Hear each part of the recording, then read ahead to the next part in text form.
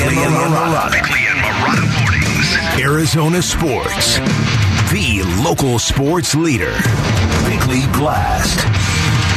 There were two things that 29 NBA owners never had to worry about when it came to Robert Sarver's Phoenix Suns. They never had to worry about Sarver spending wildly to win, upsetting their economic system, or contributing heavily to the luxury tax slush fund. And they never had to worry about Sarver stealing their good headlines. Matt Ishbia is another story. And as we near the debut of Kevin Durant in Phoenix, he is hitting the NBA like a meteor. And for us, it's great. We've got an owner who has come to the desert, traded for KD on day one, saying all the right things and putting his money behind all those words. And there have been a lot of words. SI's Chris Mannix just wrote an opus on Ishbia, thousands and thousands of words in praise, and you wonder, what does Joe Lacob think of this? What does Steve Ballmer think of this? What does the Kroenke family think? Or Mark Cuban?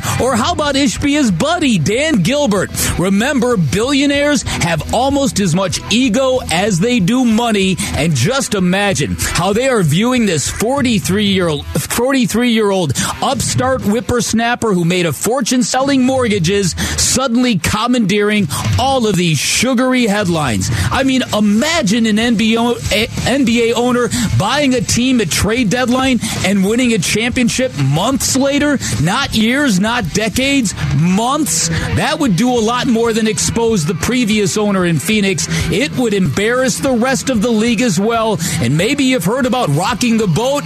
This would be rocking the yacht. 29 of them. And for that, I say, sign me up.